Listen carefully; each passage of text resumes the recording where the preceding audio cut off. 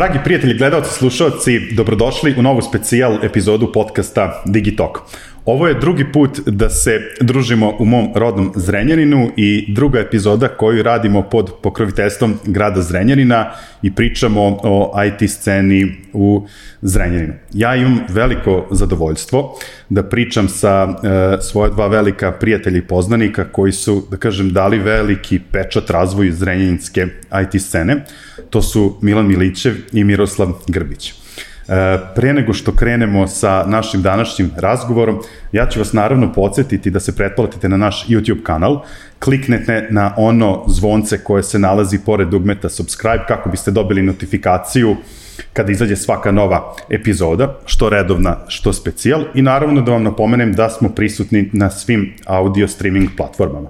Tako da nemate izgovor da nas ne pratite, a ja vam obećavam danas jedan veoma zanimljiv razgovor.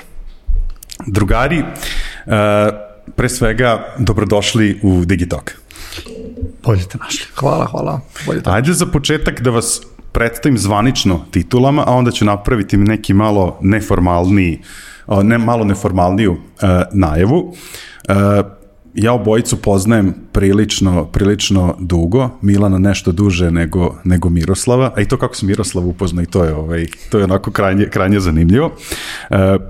Milane, eto tebe da predstavim pre svega kao osnivača firme i kursa Level Up. Znači ti se baviš, osnivač si kursa koji se bavi WordPressom, je li tako? A odnedavno imaš, da kažem, jednu, zvaničniju titulu, radiš za kompaniju Elementor, gde ti je zvanična titula Competitive Research Specialist, je li tako? Tako je, i ja kad su mi ponudili tu poziciju, ja sam prvo morao da istražim šta to u stvari znači, tako da razumem i tvoj pogled na tu poziciju, ali tako je, od avgusta ove godine radim u Elementoru. Ono što je bitno za tebe da napomenemo da i tvoj projekat Level Up i ovo sve što je vezano za Elementor radiš odavde iz Zrenjanina. Tako je. Mislim, bilo gde na bilo kojoj društvenoj mreži me možete čak i pronaći pod nickname-om Zrenjaninac, tako da baš volim ovaj rad. Tebi jedino mogu da priznam da si veći lokal patriot od mene. Nije. Takmičenje super je da nas ima puno, jer ja kad se osvrnem sad pre nekih 10 godina, to nije bilo onako neko osjećanje u gradu da bi bilo puno ljudi koji javno izražava ljubav prema gradu, što je danas mnogo bolja situacija. Dobro. Drago mi je da krećemo sa tako pozitivnim stavovima. Sad, Miroslave, ti karijeru gradiš koliko godina u Microsoft Development Centru već?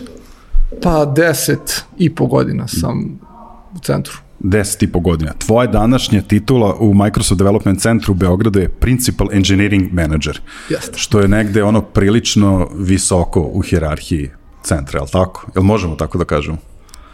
Pa ne volim tu formulaciju. Ne možeš, ali dobro, okej. Ali ne, htio sam samo da kažem prosto da si za tih 10 godina onako, da kažem, prilično napredovao i bio si deo mnogo velikih projekata, pusti me malo da te hvalim. To prihvatam. Uvijek njegovu tu skromnost. Ali ono što bih takođe želeo da navedem u predstavljanju tebe jeste da si ti zajedno sa svojim rođenim bratom i osnivač Dev centra ovde u Zrenjaninu. To je, da kažem, jedna vrsta neformalne edukacije koju si ti radio do skoro, obučavajući klince u Zrenjaninu da postanu softverski inženjeri. Da, jeste, s tim što nisu to ni klinci, to su ozbiljni ljudi. I da nije bilo pandemije, to bi radili i dalje, a nakon pandemije ćemo verovatno na neki način raditi ponovo. Sjajno. Ajde sad kad smo kod tog predstavljanja, ja sam pre nekih 6-7 godina, mislim da otprilike toliko ima, možda ima i 8, onako po gradu čuo neke priče, znaš ti da postoji taj neki Zrenjaninac koji radi u Microsoftu, i onda je to meni bilo, kako je moguće, znaš, kao da moramo da dođemo do njega. To je bio način, mislim, to je bilo prvi put kada sam ja čuo za tebi, onda sam jurio da se upoznamo i tu kreće, da kažem, i naše nepoznanstvo, druženje i da kažem tvoja nekako uloga u svemu tome i zaista i ti, Milan, ste doprineli da sve ono što sam ja radio dobije na jednoj težini kada pričamo o IT sceni u Zrenjaninu. Sad, mi ćemo danas pričati, kao i u prvom specijalu, o razvoju IT scene u Zrenjaninu, ali i o stvarima o kojima bismo trebali malo više razmišljati, kako bi taj neki razvoj možda došao na neki viši nivo i kako bismo zaista mogli sa punim pravom za određeni broj godina da kažemo da Zrenjanin predstavlja jedan IT centar u Srbiji. A pre svega bih voleo da to predstavimo celokupnu tu ideju kroz vaše lične priče. Jer ja mislim, ne sad zbog toga što sam ja subjektivan, što se poznajemo, što možda zajedno sedimo u kafiću, pijemo pivo ili kao malo pre kada smo nazdravili ovde, zaista mislim da su vaše priče možda najviše motivišuće, iako su negde potpuno različite. Znači, vaši karijerni putevi su različiti, ono po čemu ste slični jeste što ste obojica Zrenjaninci, obojici vam je karijera vezana za IT industriju i ono što mislim da je glavno da imate taj neki osjećaj da doprinesete, da vratite nešto nazad lokalnoj zajednici. I to je nešto što vas dvojicu povezuje i zato sam vas i pozvao danas da ovde pričamo, tačnije da vi ispričate vaše lične priče, jer verujem da mogu da motivišu klince i da shvate da je jednu ozbiljnu karijeru u IT-u moguće graditi iz Zrenjanina ili, da kažem, raditi nešto korisno za svoju sredinu, pomagati nekim novim mladim snagama. Sad, ajmo, Milane, od tebe da krenemo.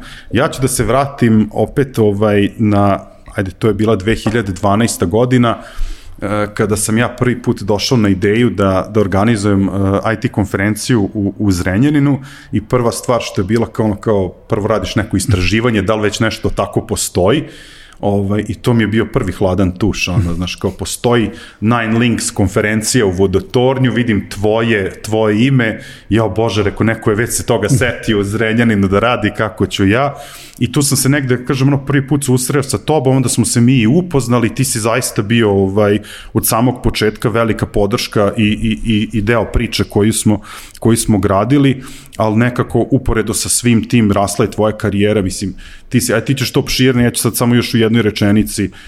U Zrenjaninu si odrastao, završio si fakultet Pupin u Zrenjaninu, ovde si, da kažem, gradio karijeru, ovde razvijaš sada sopstveni biznis, tako da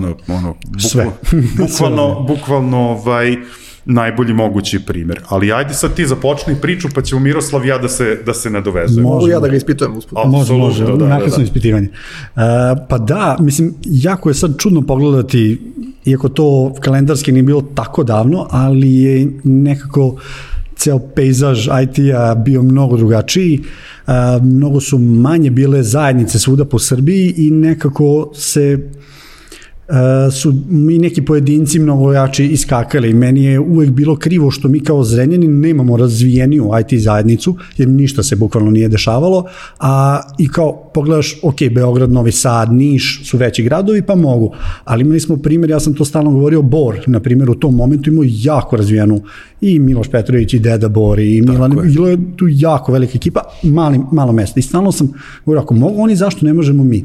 I tada sam već radio u jednoj digitalnoj agenciji i išao na fakultet i skontao sam da kad pogledam oko sebe, znao sam 10 ljudi koji su u Zrenjaninu da rade nešto jako dobro na IT sceni, ajde da napravimo tad je bila ideja da napravimo neku manju konferenciju, bilo je 30-40 ljudi i onda to je bila zima i onda na proleće, ovo je bio pilot projekat da dokažemo da mi možemo organizaciono, da možemo da okupimo predavače i da ima zainteresovanih da dođu. I onda smo htjeli na proleće da napravimo veliku konferenciju i ta Nine Links konferencija je super prošla. Mislim, sam naziv kao Nine Links, bilo je više ideja, 6 degrees of separation, 6 stepena razdvajanja, gde možeš da dođeš do bilo koga na svetu ako znaš, prijatelj mog prijatelja. Taj fazon, a pošto je bilo 9 predavača na 9. spratu Vodotornje, onda je bilo Nine Links. I taj pilot projekat je prošao super, onda si ti došao i onda smo imali sastanak sa tobom, gde sam ja shvatio da ti to radiš na mnogo ozbiljnijem nivou i ja sam rekao, slušaj, ja ću ovo skroz da stavim po strani, ja hoću tebi da pomognem i tako je bilo. Posle smo napravili tu konferenciju i što mi je mnogo draže da je bilo tako, jer je bilo na mnogo većem nivou. Tako da to je jedna od tih stvari koje su bile na tom početku. Kasnije mislim da je dosta bitno da prenesemo i tu poruku da kada se ukaže neka prilika da onako ljudi zgrabe, na primjer, ja sam pred kraj studija, bilo je taj opet neki pilot projekat letnje stručne prakse, gde ni profesori, ni preduzetnici koji su oformili taj projekat nisu znali šta će to tačno biti. Ja sam bio jedan od prvih studenta koji je kao, interesuje me, dobra je priča i bio sam prvi da se prijavim tu, što je kasnije rezultiralo uzročno posledično da ja dobijem svoj prvi posao u nekoj velikoj firmi nakon završetka studija, što je meni jako puno značilo, jer je bilo u tom momentu u gradu taj neki osjećaj, možda se zaposliš samo preko veze, možda se zaposliš samo ako si u stranci ili tako nešto, što ja sam odbijao da poverujem. Mislim, malo je čak i smešno, zato što ja kad sam se zaposlio u toj firmi, zašto sam u novinama, zašto sam se zaposlio u firmi, što je malo čudno, ali dobro, kako se zove, tako je bilo. I opet još jedna stvar, kao prve stvari, prvi kurs koji sam ja održao, prvi WordPress kurs, nakon konferencije prve, jako puno ljudi mi je prišlo, hej Milane, znam da ti praviš sajtove, jel bi mogu da mi pokažeš kao da ja uđem u tu priču? I jako puno ljudi me je to pitalo. I ja sam bio u fazonu, mogu, naravno, ajde, organizovat ćemo nešto i ja kontaktiram fakultet, da li biste vi meni dali učionicu da ja napravim, kako se zove, kurs. I oni su kao, naravno, evo ti učionica, reći samo termine i stvarno su mi tu super izašli u sused. Sad, zanimljiva stvar kod toga je što od svih tih ljudi zbog koje sam ja napravio kurs, niko se nije prijavio na tom kursu i skroz neki drugi ljudi, napunio sam ja učionicu, ali uopšte nisu ti ljudi došli, što je onako zanimljivo. I tako da, kažem, postoji jako, kad god sam uradio nešto po prvi put, višestruko se isplatilo i kako se zove, tako da, eto. A možda to, sad moram da se osvaram na to, za te ljude koji su se prijavili, a nisu došli, malo je to slikava i mentalitet ovde nas, ljudi, tako da tome možemo možda kasnije. Ne bi to baš protiv njih, mislim, nekom više odgovara kurs, nekom više odgovara da pita pa da proba, nekom, možda si jednim i drugima pomogao drugačije. Da, pa mislim. Moguće, da. Bitno je da se desilo. To mi je danas. Ne, ja sam hteo samo da se nadovežem, baš za to vezano za prijavljivanje, zato što nama je prva konferencija u Zrenjaninu, tačnije prve dve, one su bile besplatne, apsolutno. Znači, bilo je samo potrebno da se ti prijaviš i da se pojaviš tog dana, prosto da možda planiraš broj ljudi. Znači, ja se to danas sećam koliki je to stres bio.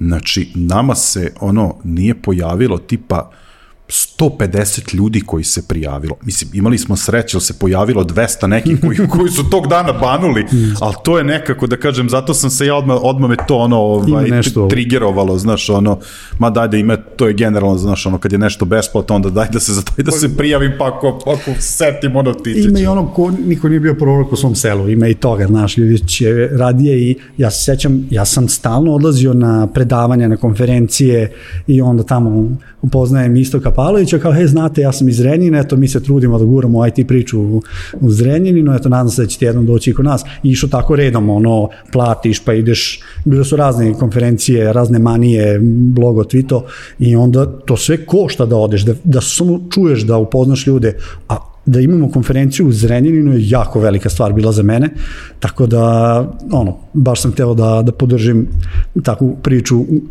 punom kapacitetu. Ajde, nastavit ćemo posle kako se tebi karijera razvijala, a da vidimo taj početak kako je kod Miroslava bio. Mislim, opet kažem, tvoja priča je nešto drugačije, ti si i studirao van Zrenjanina, kako si ti ošte došao do Microsofta, ali meni što je super što je tvoj rođeni brat radi, je li tako? Da. I nismo trenutno, nas dva Zrenjaninca, ima 5-6 ljudi iz Zrenjanina koji rade trenutno u Microsoftu. Pa da, moj career path je bio mnogo više školski primer, mislim, ja sam otišao, bio sam u gimnaziji, pa sam otišao na elektrotehniku i posle sa elektrotehnike otišao, na kraju završio u Microsoftu, ali šta je bilo u mojoj glavi najbitnije jeste da sam za vreme studija počeo svoj neki startup sa kolegama koji je spektakularno failovao i iz ove perspektive baš su deca pravila startup i mi smo se fokusirali isključivo na tehnologiju i samo smo mi pravili tu tehnologiju. Ako ikad pravite startup, mi smo imali bukvalno customere koji su nas svaki dan zvali da probaju, mi nismo teli da im damo jer imamo neke bugove, to ne, tako se ne radi. Čim imate customer, odmah mu dajte da proba. I sad, jedino što smo mi naučili je kako se kodira, pošto smo kodirali po ceo dan svaki dan. Ali bilo zanimljivo kad sam odustao od startupa, videli smo da to ima neograničeno mnogo i da mi ne znamo kako to da napravimo. Neke moje kolege su već bile u Microsoftu i rekli su mi prijavi se, uradi test. Ja sam se prijavio, prošao test, otišao na intervjue. Ja nisam taj startup u koji sam uložio, pa ne znam, 3-4 godine sigurno, nisam ga uopšte stavio u CV, zato što mi je bilo sramota što startup nije uspeo. I uopšte nisam ni pomenuo, nigde bio sam, ako ovo saznaju, to neće dobiti posao. I prvi intervjuer je, njemu sam rekao da sam to radio, svi moji intervjui nadalje su bili samo o tom startupu. Šta smo tu kodirali, kako smo rešavali probleme security-a, grafičkog dizajna, šta god. Ali sva pitanja su bila o tome, ja mislim da sam zbog toga mahom i dobio posao. Zato što su vidjeli da sam imao godine kodiranja u rukama već, pa kao super, to nam treba. Ali meni uopšte nije bilo u glavi da je to bitno, meni je to bio jedan veliki failure, kao to bolje da sakrijem. I tako sam zašao u Microsoftu i od tada sam tu 10 godina već. A reci mi sad, dok si, ja znam da si bio često i u Americi, sad govorimo o periodu pre pandemije, je li bilo prilika možda da odeš u Ameriku da radiš za Microsoft? Da, bilo je i uvijek ih ima. To je baš trivialno. Kada jednom dođete u Microsoft, mislim, na tržište je tako danas da vi kao IT stručnjak možete raditi bukvalno bilo gde i najlakše je transferovati se, ako već neko hoće da ide u Ameriku, može unutar Microsofta da pređe u Microsoft i Microsoft pomogne oko toga, pomogne oko papirologije, preseljenja, mislim, ne mogu da zamislim lakši način da odeš u Ameriku nego da radiš u Microsoftu, bukvalno je, sve se uradi za tebe, ali evo i dalje sam tu i trenutno Microsoft ima 400 ljudi, svi imaju istu priliku, svi imaju priliku da odu trivialno i svi biraju da ostanu. To je, mislim, to je lepo. Ali ovo sad što si rekao, ovo zvuči kao tvoj kolega, Dan Svet, koji će se rekao kao je najbolji način da odete u Ameriku je da se zaposlite u Microsoftu. To je kao, ali pa definitivno je lak, definitivno je stress free. Mislim, vi kad menjate državu, imate sad 100 problema istovremeno, a ovo vam daje samo jedan problem, samo se predstavite i niste više sa prijateljima i familijom, ali posao vas čeka, papiri su tamo, pomogu na Microsoft i da uopšte ne reklamiram Microsoft kao mesto koje će da vas pomogne da odete iz Srbije, nije uopšte. Ne, ali ajde, mislim prosto da, meni je bilo to simpatično, ali kažem ti kako si rekao, me podsjetilo na to kako Dejan priča, ali mi je jako drago da čujemo ovo što si ti rekao da svi biraju da ostanu. Da, mislim, neki mali broj ima ljudi koji odu, ali zanemarljiv.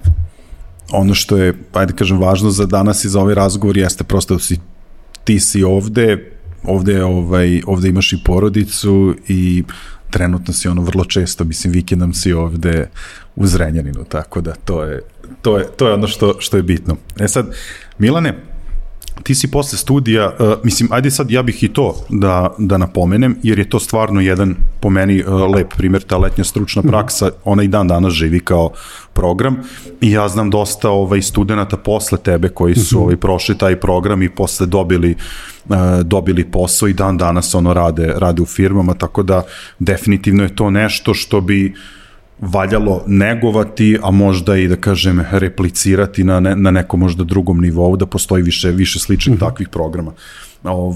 Ti si posle otišao u jednu privatnu marketinšku agenciju i tu si kao, da kažem, izgradio možda i svoje ime, prosto tebe ljudi znaju u Zrenu kako Milan Milićev pravi najbolje web sajtove, tako da najbolji web dizajner i kogo da pita, tvoje ime se tu pominjalo. Tako da imao si, pretpostavljam, i ti prilike da odeš negde, ali ti si baš onako, mislim, kaže, tvoja priča je meni onako jako motivišuće, zato što kod tebe ni u jednom trenutku svemu što si ti radio u karijeri nisam osetio da nekako gledaš da to bude neka odskočna daska, nego si prosto sve što si radio si tako da se to ovde razvije.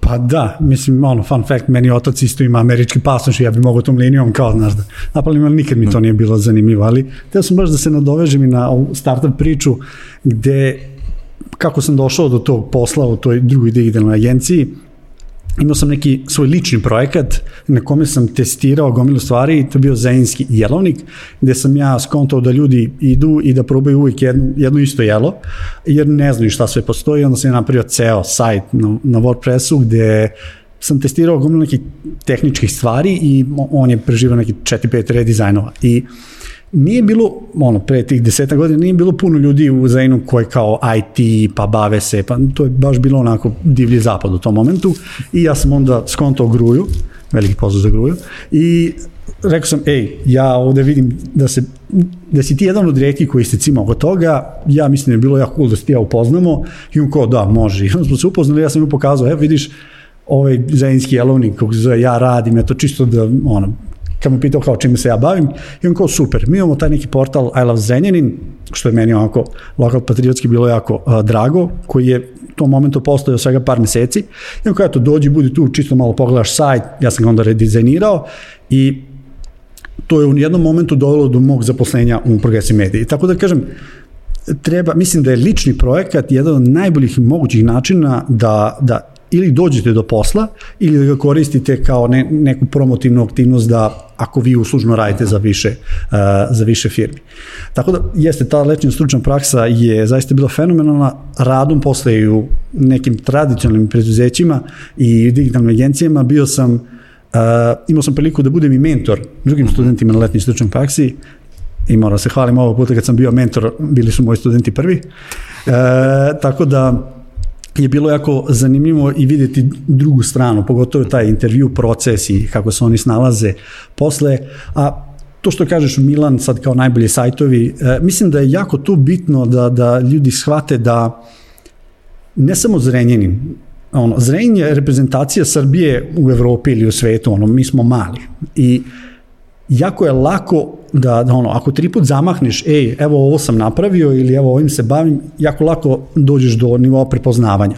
Što je, mislim, treba da ljudi da shvate da, sad, treba tu stati na binu i da kažeš, ovo sam ja pravio i da budeš otporan na to, ne valja ti ovo, zašto ovo, ali mnogo ima više benefita sa druge strane nego da se plašite hejtera, ali tako da, i ta letnja stručna praksa, što god da sam tako povukao taj neki iskorak, mi je dovelo do nekog zaposlenja, svakako.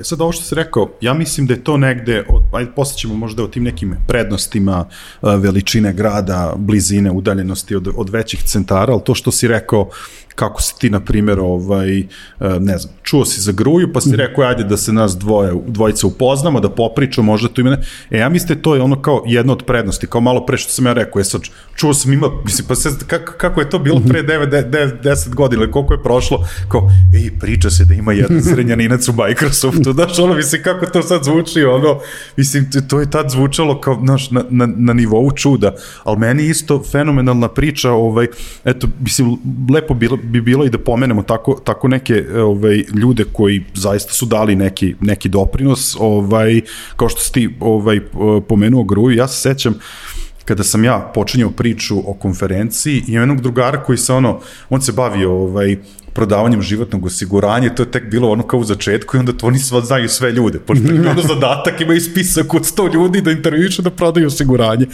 Rekao, treba mi neko sa fakulteta, rekao, volao bi da im predstavim ideju, ma ne, kaže, imam ja poznanicu, prijateljicu, popijemo mi kafu, vas dva. I sad ja rekao, dobro, i sad nalazimo se tu u centru Zrenjanina, popijemo kafu, sad ja dolazim, on dolazi, vidim devojka jedna prilazi, ja već na 10 koraka, ja nju devojku poznajem, i sad ustaje, onda nas upoznaje, Vlad, ovo Dijana, ovo je Vlada, mi sad oboje u njega se okrenuo, ma šta nas bre ti upoznaješ, kaže mi se igrali u pesku, zajedno u istoj ulici smo odrasli, Dijana Karuvić, profesorica sa tehničkog fakulteta, Mihajlo Pupin, koja je možda, da kažem, najvatreniji navijač razvoja ove IT zajednice, neko ko stvarno sebe zdušno daje u toj edukaciji mladih.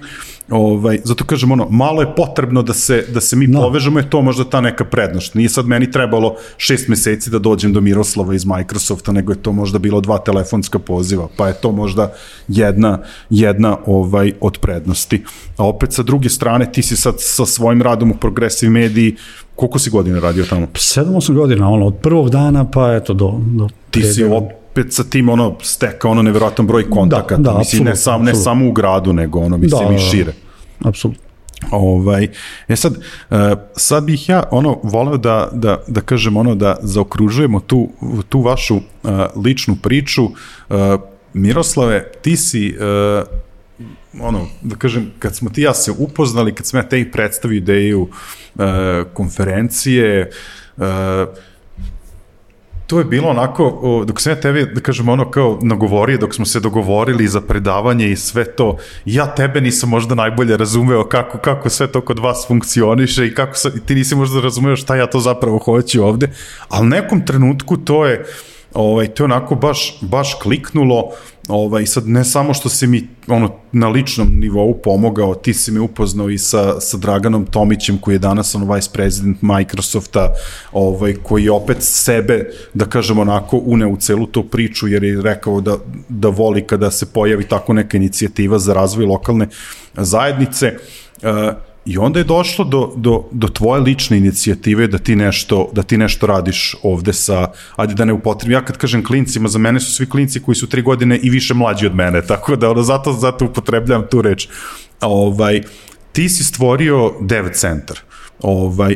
Ja bih volao da malo razložiš celu tu priču i da kažem tvoje motive za tako nečim, šta ste vi tamo radili, ko je tu radio, pa ćemo onda negde možda na kraju razgovora da vidimo kako to može da funkcioniše i da se razvije u budućnosti. Pa evo malo konteksta. Sigurno ste svi imali taj osjećaj kada odeš na fakultet, kako odjednom se količina stvari koje treba da učiš petostruči odjednom. I onda prvo bude šok, a onda se navikneš i budeš u zonu kako srednja škola bila trivialna u stvari. Da. Pa onda se zaposliš, pa se to opet upetostruči i onda posle nekog vremena prvo ti bude šok, a posle nekog vremena shvatiš da sam ovako radio svaki dan kako bi faks završio. Što odeš na posao, radiš 8 sati to, a faks, svi znamo kako se studira. Mislim, nekad po nedelju dana imao sam ispite sad 2 nedelje, malo opustim se. I onda meni i mojom bratu je bilo u glavi, zamisli da sam, da je bilo ko od nas 8 sati radio na sebi, učio dok je studirao, da sam pristupio kao poslu. I to je bila neka, prva inicijalna glupa ideja, kao, ajde da zamenimo studentske dane, da ih nekako strukturiramo. I u paraleli sa tim smo se nekako navikli na tu kulturu unutar Microsoft razvojnog centra, koja je bila za mene tada novo i mnogo je privlačna. Mislim, ta kultura nekog growth mindseta, vreme, podržamo jedni druge, moraš da učiš, svi ne znaju stvari, nije sramota ne znati, sramota ako se ne trudiš, radi na sebi, udaraj glavom u zid i tako dalje. I tu smo došli na neki moto koji je, znaš kako se postaje programer, tako što uložiš 10.000 sati u programiranje i to je to. I nema drugo, nema stoji prečica. Sada ćeš ti da ih uložiš za vreme faksa i će da ih uložiš kad počneš da radiš, ne gine ti da uložiš 10.000 sati. I onda smo, moj brat i ja sedeli jedno popodne i razmišljali, hajde da motivišemo studente da probaju taj eksperiment. Dajde da vidimo šta će da bude. I onda to je bio petak uveče, i onda smo počeli ultra brzo da idemo ka tome. Petak uveče, moj brat je poslao reklamu na Facebooku koja je bila ovako, znači dizajnirao je za 2 minuta. Hoćeš da radiš s nama na nekim projektima, hoćeš da učiš da programiraš, javi nam se da radimo na nekim projektima, zajedno da učimo. I poslao u Zrenjanin, pošto smo sedeli u Zrenjaninu, i javilo nam se, u subotu nam se javilo 7-8 studenta i mi odmah organizovali intervjue. Ne znamo ni šta hoćemo da ih pitamo, niti šta hoćemo da napravimo, nemamo pojma, bukvalno. I onda smo otišli da pričamo sa studentima i detektovali smo taj jedan studenti, prva, druga godina i u fazonu, ja bi učio više, ali ne znam šta, ne znam kao, evo neka predavanja, ali to dalje nemam osjećaj kako da postanem, kako ću da postati programer. Mi smo rekli, slušaj, samo dođeš kod nas, učiš 8 sati svaki dan i to je to, ne možeš da omaneš. I kao, hoće. Da. I onda, pošto smo pričali sa njima u subotu, u nedelju smo bili, ok, kako se da ovdje izvedemo, Branislav, moj brat, je otišao, kupio neke monitore, stolove i srećem imali smo neki prostor gde je bio neki bivši kafić koji je naš otac nam je dao da koristimo i mi smo pozvali ljude, rekli smo, evo, tuta dođite ovde. U kafanu. Ne, kreće projekat. I ja uzeo sam 7 dana slobodno, uzeo sam odmor i seo s njima bez ideje šta ćemo da radimo. I došli su studenti prve godine, ili druge godine, i ja sam im rekao, naša ideja je sledeća, hoćemo da vam pomognemo, postanete vrhunski programeri, a to ako hoćete da izvedete, jedino što možete je da radite 8 sati svaki dan, da vežbamo, da programiramo, nije uopšte bitno koja je projekat, smislit ćemo zajedno, vidjet ćemo šta vam fali, ako vam fali neko znanje, učit ćete to znanje, ako ne, radit ćemo neki projekat, da steknemo iskustvo i to je to. I onda smo usput, i to je bukvalno u petak bila ideja, u ponedeljak smo krenuli. I tako je nastao Dev centar. I onda smo usput smišljali šta je uopšte poenta, šta mi to radimo, šta je ideja. I onda je nastalo nekoliko tu zanimljivih, tipa jedan dečko je rekao, dobro, sad neću da idem na more dok ne zaradim programiranjem. Meni je to bilo fascinantno, meni je to bilo sjajno. I dečko je cijelo to leto dolazio, svaki dan, sedeo i učio 8 sati. I to je bilo velika, znači napredak njih je bio neverovatan. Meni je prosto bilo žao što ja nisam za vreme studija učio svaki dan. Baš je, mnogo je ono catch, mnogo je zarazno. I tako smo krenuli. 3 godine kasnije mi smo imali nekoliko generacija ljudi koji su tu dolazili u Dev centar, pa su obučavali sledeće generacije, pa smo imali projekte su nam ljudi davali da komercijalne projekte da radimo, koji su i bili, mislim, poluozbiljni, ali to smo mi uzimali da radimo čisto vežbe radi. I nažalost zbog pandemije smo morali da prekinemo taj projekat, ali neke stvari smo stvarno naučili. Gomila ljudi koja je prošla kroz to, sada ima uspešne IT karijere, možda vjerojatno bi imali i bez tog Dev centra, ali Dev centar im je dao da dođu u jedno mesto gde sarađuju zajedno, gde imamo mindset da je bitno raditi na sebi, da nije sramota ne znati, da je samo je ako nešto ne znaš, pitaj neko, ako niko ne zna, ok, pročitaj, ako ne, probaj. It takes time, moraš da uložiš vreme i iskustvo ne može ti promakne. Ajmo samo da ljudi steknu ono kao red veličina. Da li možda znaš koliko momaka i devojaka je prošlo kroz Dev centar? Otprilike 20 do 30, otprilike, tako nešto, možda 30. Nije to tako veliki prostor. U momentu smo mi baš mnogo smo bili entuzijastični, pa smo renovirali te prostor, pokazat ću slike, sad izgledaju kao kancelarije, pa smo tako dolazili, a mnogo je bilo zanimljivo što mi do kraja nismo uopšte, imali smo mi neku viziju i mi smo tačno znali šta hoćemo da napravimo tu za 20 godina. Hoćemo da imamo naš univerzitet, neki, gde se ljudi obučavaju, usput imamo komercijalne projekte, imamo i kompaniju, sve to zajedno nekako smo mi na nekom naivnom nivou smo imali kao viziju i onda smo samo išli ka tome. Bilo je jako zanimljivo što problem, znači sad ti si student i roditelji te pitaju gde ideš ti kažeš idem svaki dan 8 sati kod nekih momaka u njihov neki prostor gde tako učimo. Baš zvuči ko sekta, mislim. Ne, ozbiljno, nije uopšte trivialno, baš kao roditelj ti si pitaš šta je ovo. Bilo bi nama lakše da smo naplaćivali. Lakše bi objasnili ljudi, roditeljima, da, kao, ovo se plaća, ovo je škola. A ovako je škola, pa nije baš, pa je firma, pa nije ni firma, pa je univerzitet, pa nije, šta je? I sad, mi nismo htjeli da gubimo, mi smo bili baš agresivni da ne gubimo vreme sad u formalizmima, ne znam, sve smo donosili odluke za 3 minuta, kao, jel nam ovo bitno? Nije, idemo dalje, nije bitno. Samo je bitno da ljudi uče. Ali je bilo baš jako puno energije posvećeno tome. Mi smo dolazili vikendom, ili moj brat ili ja, i što je bilo zanimljivo, svi studenti koji dolaze, kojima je jedini motiv da uče, ništa drugo nije motiv, ništa mi ne obećavamo. Mi smo čak imali parolu, nećeš dobiti nikad certifikat, nema šanse. Ako misliš da si završio, digni ruku, dobiješ high five. Ja ti kažem, položio si šta god i idi slobodno, ili dođi ponovno, nije bitno. Ali nema nikakav certifikat, jedino što nosiš je znanje. I na tebi je. Ako ti gubiš vreme tu, to je samo na tvoju štetu. Nije na moju, nećeš ti ništa ne dobijaš formalno. Onda smo dolazili subotom i imali kontrolni. Neverovatno, znači oni svi dođu subotom i mi izvodimo na tablu i dobiješ zadatak da rešavaš.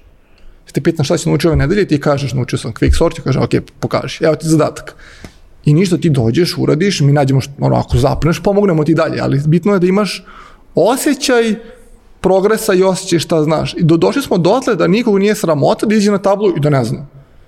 I kažem, ok, evo ovo pogledaj sledeće nedelje znaš. I to je bilo sasvim prihvatljivo i trivialno, dok došli smo dotle da nikog nije trema sad da izađe i da nešto, mislim, svako nešto ne znam, mogu svakom da nađem i svako meni nađeš deo koji ne znam, to je totalno nebitno.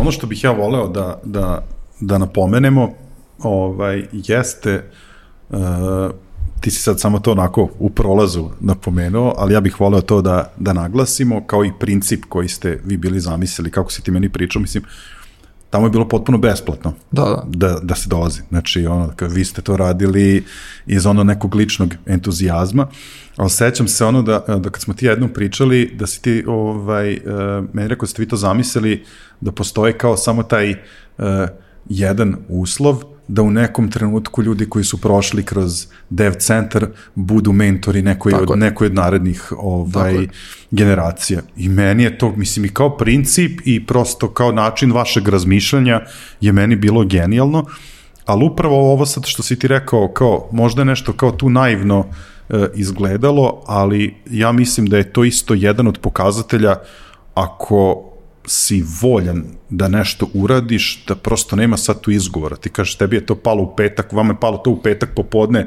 na pamet, vi ste u subotu pustili oglas, nedelju se ljudi prijavili, kupili stole, monitori, tebi su u ponedeljak došli prvi ljudi. Bukvalno tako da, ne treba tu, oko nekih stvari ne treba razvijati filozofiju, strategiju ili ne znam nija šta, nego prosto za neke stvari je dovoljno samo jasna rešenost da hoćeš nešto da uradiš, da hoćeš nešto da promeniš i da delaš po tom. Ne bih rekao da to je neophodno.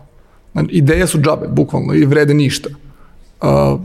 Mi smo imali, nakon što smo mi pričali ovu priču po Microsoftu, pričali smo tu priču po Srbiji na više mesta, pričali smo u Petnici, na Webizu sam pričao, dosta ljudi nas je kontaktiralo da pita kako to da replicira. I mi smo dali sve. Sav know-how koji nije bog zna šta, ali dali smo evo šta radi, evo šta ne radi. I ono što je falilo jeste execution, znači izvršavanje toga. To zahteva, ajde manje više para, ali zahteva jako puno vremena, zahteva jako puno posvećenosti. Bez toga ništa neće se desiti. Kad si rekao da su starije generacije mentorovale nove, to je ključno bilo, oni su radili, još više energije su ulagali nego mi. Samo par ljudi, Nikola Siker koji je bio čovjek koji je prvi došao, on je do kraja bio sa nama i on je mentorovao sve ostale ljude. Nikola Mirosavljev se isto preključio među prvima. On je čovek napravio kurseve objektnog programiranja, znači nenormalnu količinu energije uložio u to i mentorovo ljude, samo verujući u tu ideju, i dan danas mi pričamo o tome šta je sledeći korak, kako možemo to ponovo da napravimo. Ok, došla je korona, pa smo naprasno smo zatvorili, ali ne kažem da nećemo otvoriti ponovo. Mislim da je jako puno energije dolazilo iz toga što ljudi sednu u istu sobu i svi su u istom problemu, svi su na istom zadatku, svi uče zajedno, kao neka mega čitonica, ne znam kako da objasnim. Ajde sad ćemo malo još sa Milanom, kako je on nastavio svoju priču koja je opet u nekoj uskoj korelaciji sa ovim što si ti radio, a voleo bi da kažem i da poentiramo tome šta možemo da uradimo da se u nekom trenutku cela priča oko dev centra nastavi, kako prosto mi tu kao zajednica možemo da pomognemo, jer sam ja, mislim, cenim svačiji entuzijazam, ja prvi za sebe kažem, imam veliku energiju i želju da uložim u to da ovde napravimo neke sjajne stvari, ali ako sve počiva na entuzijazmu individualaca, to ne može da traje, to ne može da bude na duže staze. Sad, ono što, htio bi sad, Milane, dve stvari da ispričamo, da kažem, kako je tvoja karijera bila, kako se razvijela. Prva stvar koju bih voleo da napomenem, a taman u isto vreme i da zahvalim našim današnjim domaćinima što se prostora tiče. Znači, mi danas ovu specijal epizodu snimamo u prostorijama Starti centra Zrenjanin, a upravo Starti centar Zrenjanin je bio, da kažem, i ta neka sledeća stepenica, znači uporedo sa tvojom karijerom u Progressive mediji, ti si krenuo ovde aktivno da dolaziš, da držiš kurseve, predavanja, mislim, prosto i dan danas se te ovde vidim smatraju kao jednom vrstom domaćina, inventara, znaš gde se šta nalazi, ti si nam i pomogao da napravimo ceo današnji setup. Kako si ti prosto video stvaranje jednog ovakvog centra i svoju ulogu u svemu tome? Pa da, to se nekako spontano sve desilo da smo mi otišli u Starti centar u Beogradu i meni je to izgledalo kao Google. Znači, ja sam samo razmišljao, jao Bože, kad bismo mi ovo imali u Zrenjaninu, to bi ja smatrao mojom pobedom decenije.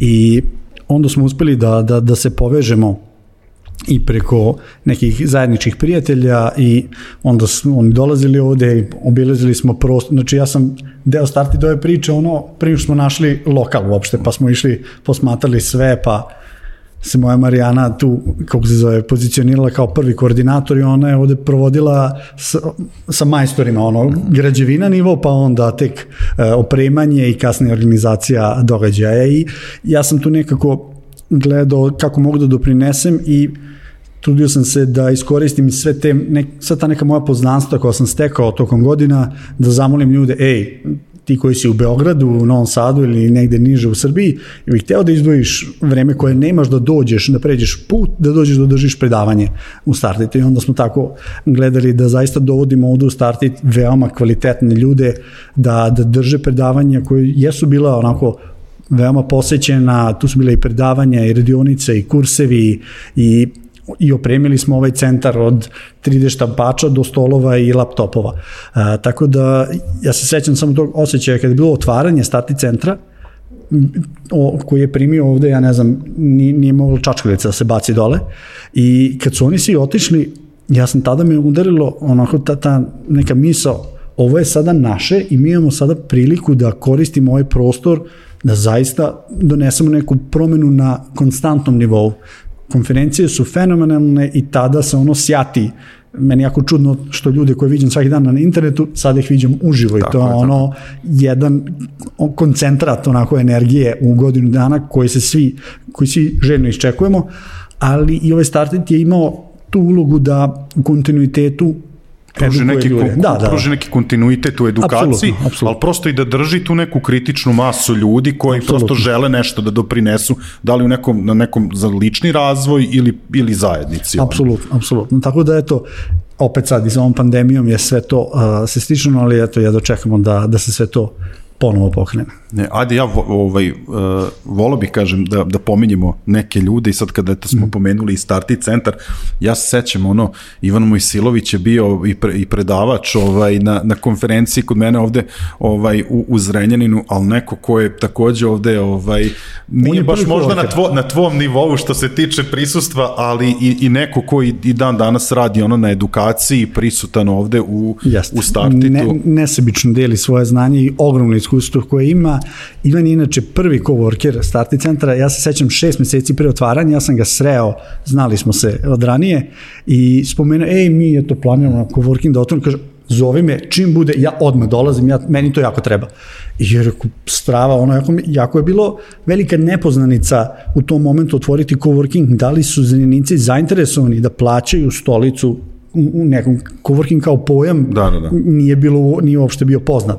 Tako da, kažem, on je bio baš prvi coworker i dan danas je tu i evo i trenutno ovih dana ima kurs koji drži za srednjoškolce, tako da veliki pozdrav za Ivana.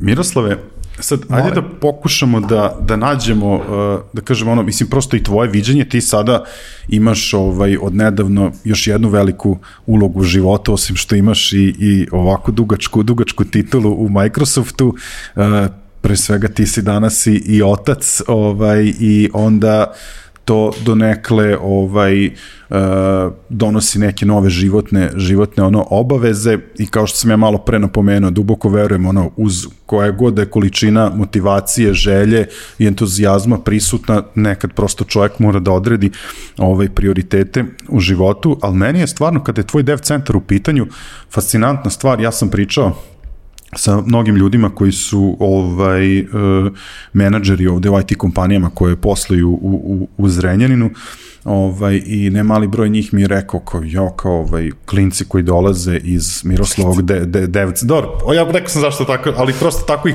posmatram. Mladi ljudi, ajde, nije da ih ni podaštavamo. Mladi inženjeri.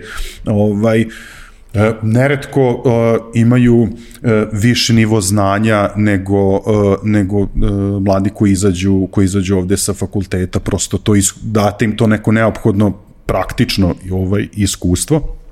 I sada, nažalost, pandemija nam je onemogućila veliki broj stvari koje su vezane za ta okupljanja uživo, prosto nekako smo okrenuti smo porodici, zatvoreni smo u svoje domove, ali negde ja mislim da se vidi to neko svetlo na kraju tunela, ako ništa drugo, tu su opet neki drugi načini, opet smo se nekako i nekim delom navikli na remote rad, postoje tu možda neki novi načini.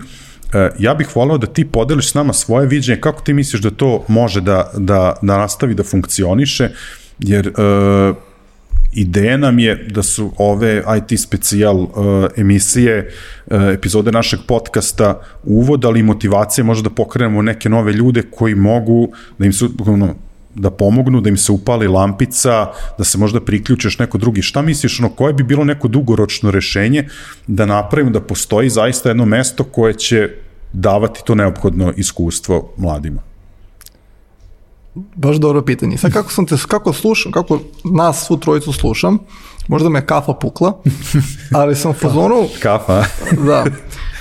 Delo mi pričamo kao neki penzioneri, kao, kako smo nekad napravili neki centar, nešto. Ali, ajde, znači, dajem ti sad zadatak, domaći zadatak, da sledeći put pričamo isključivo, unapred. Unapred, dogovoreno. Pričamo unapred. I sad, kako si ti sad rekao, to nije moj dev centar. Znači, uopšte nije moj. Koliko je moj, toliko je mog brata, toliko je svih tih, toliko je Nikola Mirosaljeva, toliko je, i to je jako bitno.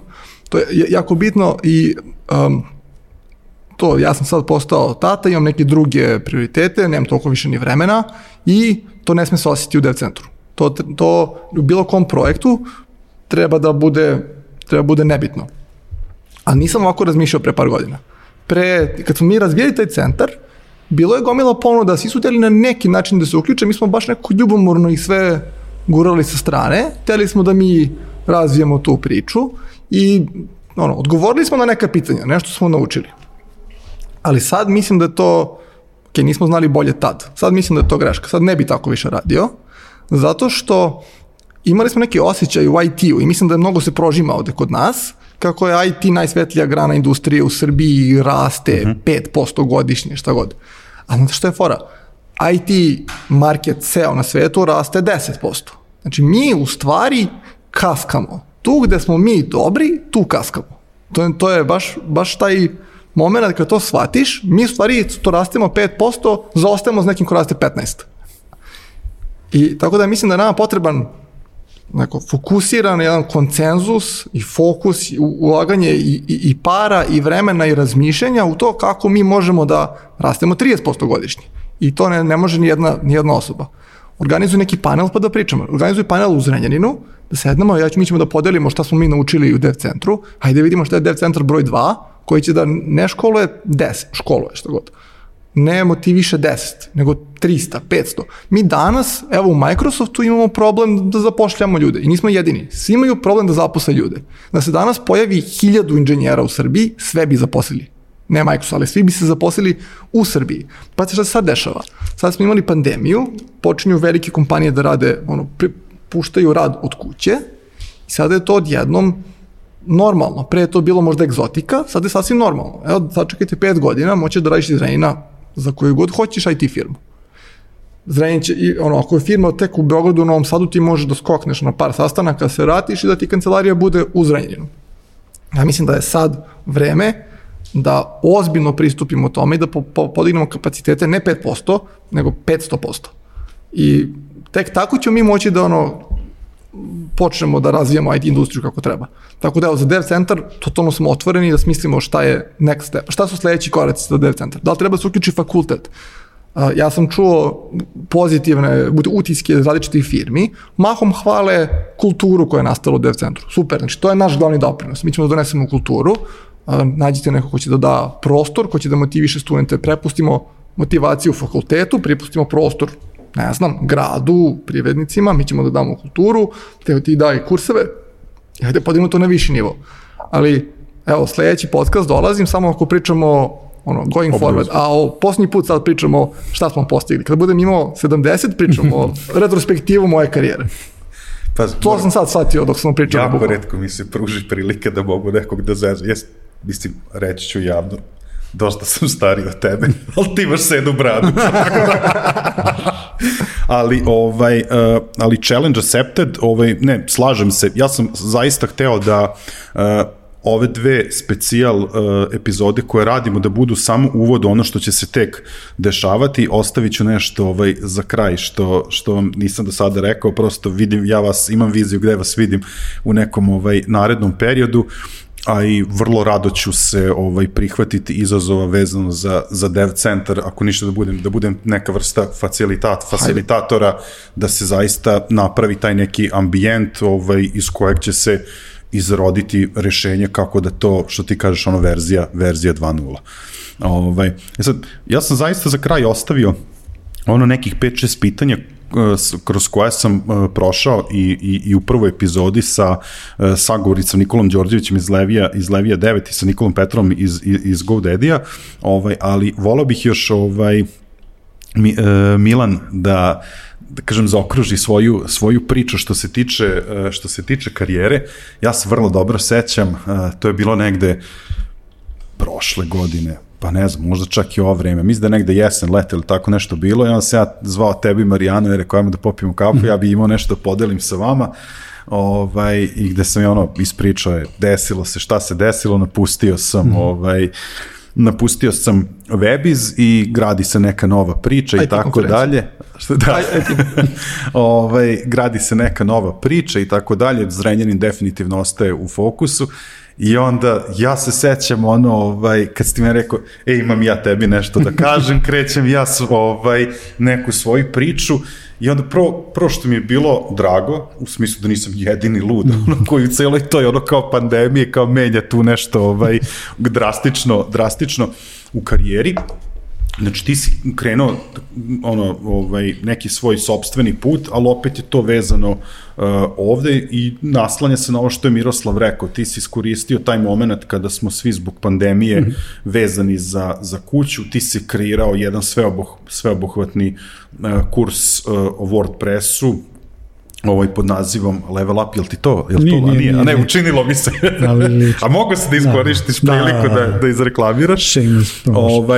I to je opet, da kažem, jedan primjer kako se može raditi na lokalu, ali isto tako, znači, želeo bih da ih ispričaš kako to sve danas izgleda što se tiče Level Upa, koliko si ti tu ljudi okupio. Možda ne bi bilo loše ako imaš neku statistiku koliko imaš Zrenjaninaca otprilike ili ugrubo, prosto da vidimo koliko je to. Zato što Stevo Marijanova zoveš pratite stvari, ali da. Zato što ja sam samo da napomenem da je WordPress zajednica u Zrenjaninu izuzetno jaka, a opet pored toga paralelno zaposlio si se u Elementoru gde opet svoju funkciju, odnosno svoj posao obavljaš ovde iz Zrenjanina. Pa da, mislim, meni kada sam krenuo, meni je već 4 godine bila jako velika želja da napravim online kurs.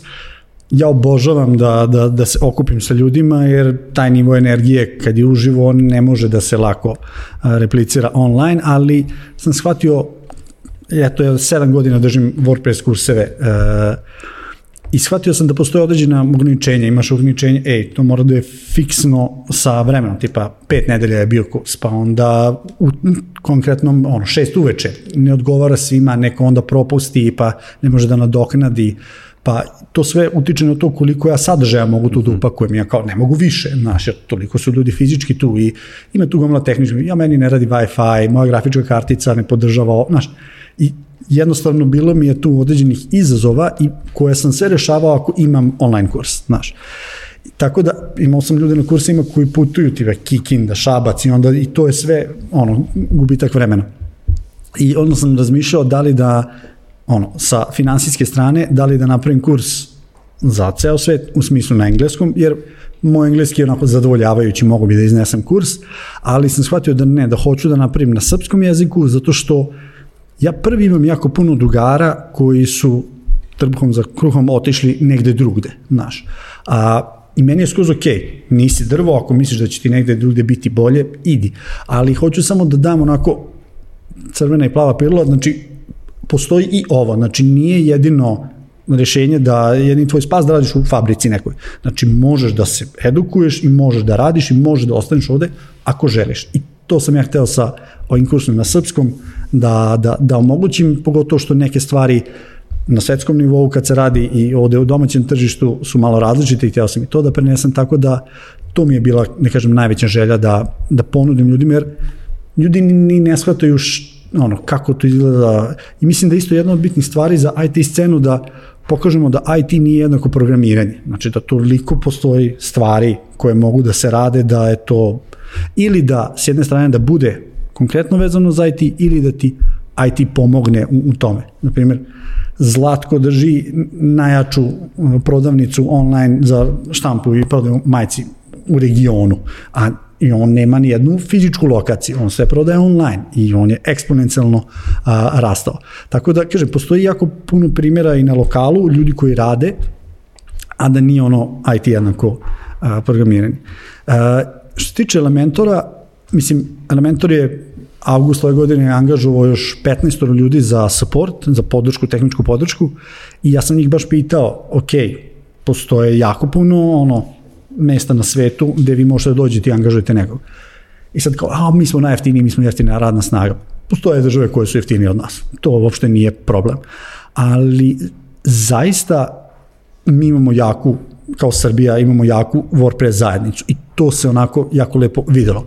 I dolazimo i GoDaddy-a, i Elementora i to se šalje jako lep signal u svet. Čak Automatic, koja je firma koja stoji iza WordPressa, ima zaposlene u Srbiji. Tako da mislim da isto i to bitno napomenuti u tom nekom smislu. Jako je malo čudna priča kako sam ja završio u Elementoru, jer ja sam u tom momentu dao otkaz u Progressive Mediji, meni je tamo bilo fenomenalno i svi su mi tamo bili drugari, radili smo na zanimljivim projektima, ali shvatio sam da ja taj kurs moj želim da napravim već 3 godine, a stalno čekam da se neki projekat završi i to se jako onako pomeralo i shvatio sam da ću morati da biram, što mi uopšte nije bila zanimljiva odluka koju sam morao da donesem i dao sam otkaz, krenuo sam aktivno da se bavim samo kursem i mislio sam da će mi trebati 2 meseca, trebalo 8 meseci da ga snimim, ali i u tom momentu kad sam već aktivirao kurs, izašao je oglas za Elementor na nivou Evrope, nešto web dizajner, ali isto da snimaš i tutoriale, jer ako ja pogledam ko Strava, ja ne planiram nigde da apliciram. I moj dragi prijatelj Aleksa Piljević mi je rekao, si video kao oni traže baš tebe. Rekao, da, simpatično je, ali znaš, kao, ajde, ne, moraš. I ja rekao, ajde, prijavit ću se, mislim, šta sad? Razmišljao sam, ako postoji jedna firma na svetu koja bi radio, to je bio Elementor, jer ja Elementor koristim ekskluzivno skoro od njihovog početka. Tako da sam se aplicirao, bilo forma da popuniš ime, prezime, CV. I ja sam gledao, i hvala ti puno na pohvalama, ja sam dizajner. Ali, da, sad sam ja isto skroman ko Miroslav. Pazi, kod dizajnera je to vrlo retko da su skromni, tako da... Poenta, mislim, je da imaš neku specijalizaciju, ili radiš baš UI, ili radiš UX, ili si programer, ili dev, ili backend, frontend. Ja sa WordPressom i sa svim tim stvarima sam gledao da upakujem jack of all trades, master of none. Tako da sam ali znao sam da na nivou Srbije ima mnogo boljih ljudi od mene, a ne na nivou u Evropi. I onda sam ja gledao šta mogu ja da uradim da se onako izdvojim. I ja sam se odlučio na jedan malo, ajde kažem, ekstreman korak ja sam zakupio ceo domen, milan4elementor.com i napravio sam ceo sajt, kao, hey Elementor, my name is Milan, i onda ko, šta, kako, zbog čega, ovo su job requirements, ovo su moje kvalifikacije 1 na 1, vi tražite, ne pa, 3 godine, imam 10 godina iskustva, i tako sve, mislim, išao sam do ekstrema, na kraju ima slika Elementor tima, ima slider before and after, u Photoshopiru sebe, znaš, kako se zove, i napravio, gledao sam kako mogu da na kreativu izvučem to što sad kao, ja nisam PHP programer ili nisam kao ne živim u Figmi, znaš, i kako da nadomestim to sa nekom kreativom. I pošaljem ja taj sajt, svi se oduševe, i ja ne dobijem posao u Elementoru uopšte. I rekao, dobro, što bi onako bilo malo, nikad nije zanimljivo da te neko odbije, ali okej, nije nešto da ja sad aktivno tražim posao. Dakle, sad kako nisi dobio posao, predstavljen si. Ideja jeste da 8 meseci posle tog momenta meni stigne mail, hej Milane, kao imamo neku poziciju, hteli bismo da popričamo s tobom. I onda, kažem, to svo cimanje se na kraju isplatilo, posle 8 meseci smo pričali o ovoj poziciji. I ono što je zanimljivo, što je meni onako jako velika čast, mogu slobodno tako da kažem, je ti kad pogledaš IT firme na tom nivou, one outsourcuju mahom, ako nemaju firmu, onda, kako se zove, ako nemaju firmu u drugoj državi, onda samo outsourcuju support, znaš, što je neka praksa. Da. I ova pozicija, kada sam ja gledao oglas za posao, je bila za Izrael, Elementor iz Izraela. I nekako ta pozicija je malo specifična, jer njime treba neko ko je iz industrije, da je se bavio time, a da poznaje i konkurenciju i da imate analitične sposobnosti, neki miks koji nemate vi tu poziciju u većini firmi. I kako se zove, onako malo bilo čudno i onda sam ja zapao za oko i